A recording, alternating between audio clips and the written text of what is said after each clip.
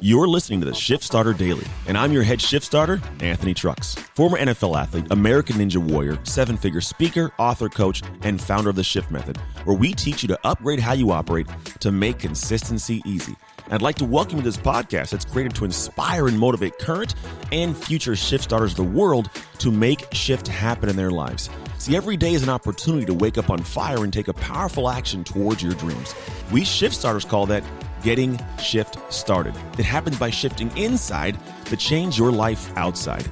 Shift starters hold the keys to drive their lives. They dream at full speed, take action to make shift happen, and shift their world so they can shift the world. And they execute every day as they strive to reach their full potential.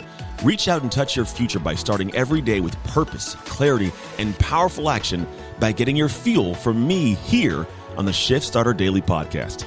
It's time to make shift happen. And we are going to talk today about the lessons that my family gets through competition. Yeah, it's kind of an interesting the way our family works. My best friend Jason, he thinks we're weird. He's like, it's weird that you guys just compete all the time, and we do. We have a healthy competition bone, and I don't think it's this thing that's odd. We don't do it in an unsettling way, but there's so many lessons that come from competition. I think it's that space where it enlivens your emotions and it kind of sparks a different kind of energy from you, and it teaches you how to handle hard moments, good moments, pressure-filled situations. Like there's nothing quite like competition, man. I think it's inbred, and I think part of our DNA needs the excitement that comes from competition. Even if it's a chess game, right? We thrive on that as human beings. It's just, you can't recreate that. In our family, man, we're built on this. We're all athletes. We've all played. I've played professional sports. My wife is doing collegiate sports even now. She'll do master's track till she's old and gray, as will I probably start with her since I've lost a whole bunch of weight. I can now run again and my knees don't hurt. All my kids play sports, swimming, football, track. And so now we're in this position where we have a weird thing we do. It's not that weird, but it's something that if you're around us long enough, you'll know how we work. And the thing is, we are a mini golf team. We're a mini golf family. I don't know if it's team, we're a mini golf family. We like to go places and we find the mini golf and we go play. We have had some phenomenal games, man. I don't know what it is, but this is what we like to do. We go to Florida for some reason. It's whenever we travel, we play mini golf. Recently we went to Florida and my wife actually booked a hotel because the Wyndham had a mini golf course. So we go there. Here's the thing though. There's different personalities involved in this game. I'm the guy that I'll talk a whole lot of crap, but I won't always win. And it's not bad. I'll just talk I'm about to smash you guys. But I find that when I talk about it and I do it in a certain way, I got to live up to it, right? I'm an identity guy. I got to align with my identity. So that's why I choose to do it that way. My son's kind of like the slow killer. He'll creep in there and he just won't say anything, but he'll do his thing. And my oldest son, he'll putt around, but when he wins, he lets you know he won. Yeah, he shrugs his shoulders, kind of like a little snide punk, and he wins. But he has his games. My wife, she doesn't say anything at all. She just comes in and just kills us every once in a while. Sometimes she's on, sometimes she's off, but she's a silent killer. She comes in and she just can work it. And she has a really weird stroke, but she's a competitor too. It's in her core. Now, here comes the two that are funny. My daughter, Tatum, she is kind of inept and kind of distant. She'll be around, not really paying attention.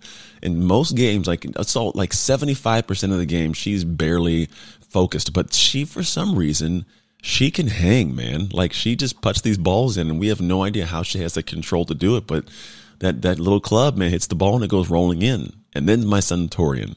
Torian is the guy who, when he is doing good, he's happy. When he's doing bad, the entire mini golf course knows about it.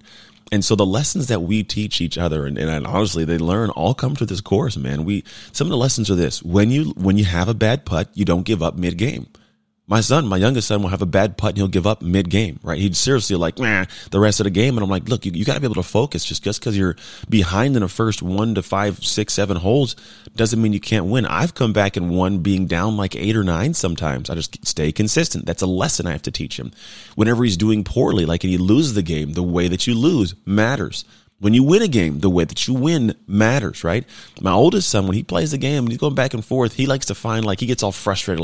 I don't know why, and tries to make excuses. Look, no one cares about your excuses. You won the game, you won the game. You missed a putt, you missed a putt. I don't care about the excuses.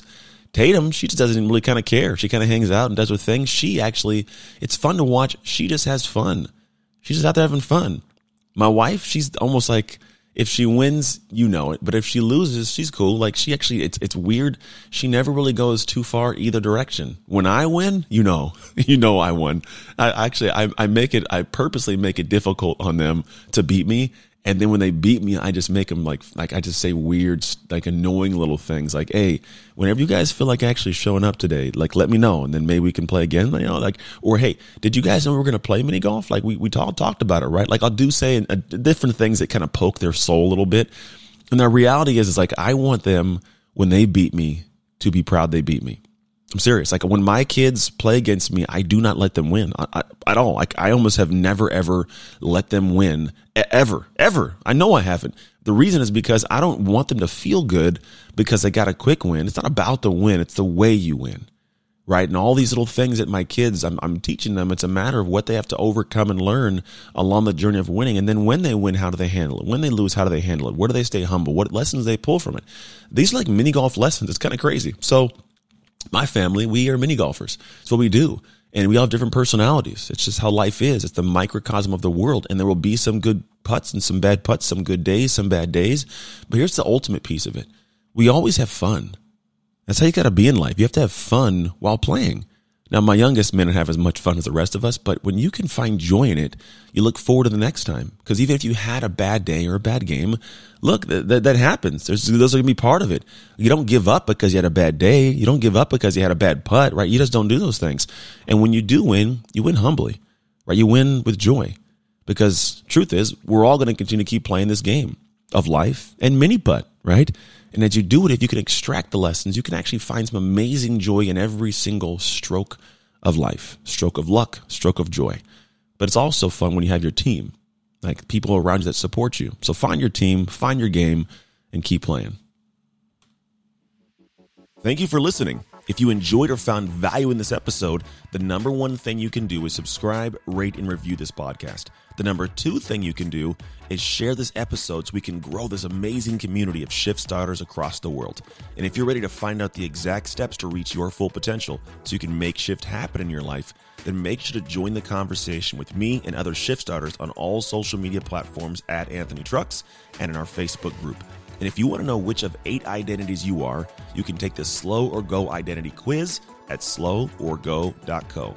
To all my shift starters out there, it's time to own your shift and get shift started so you can make shift happen.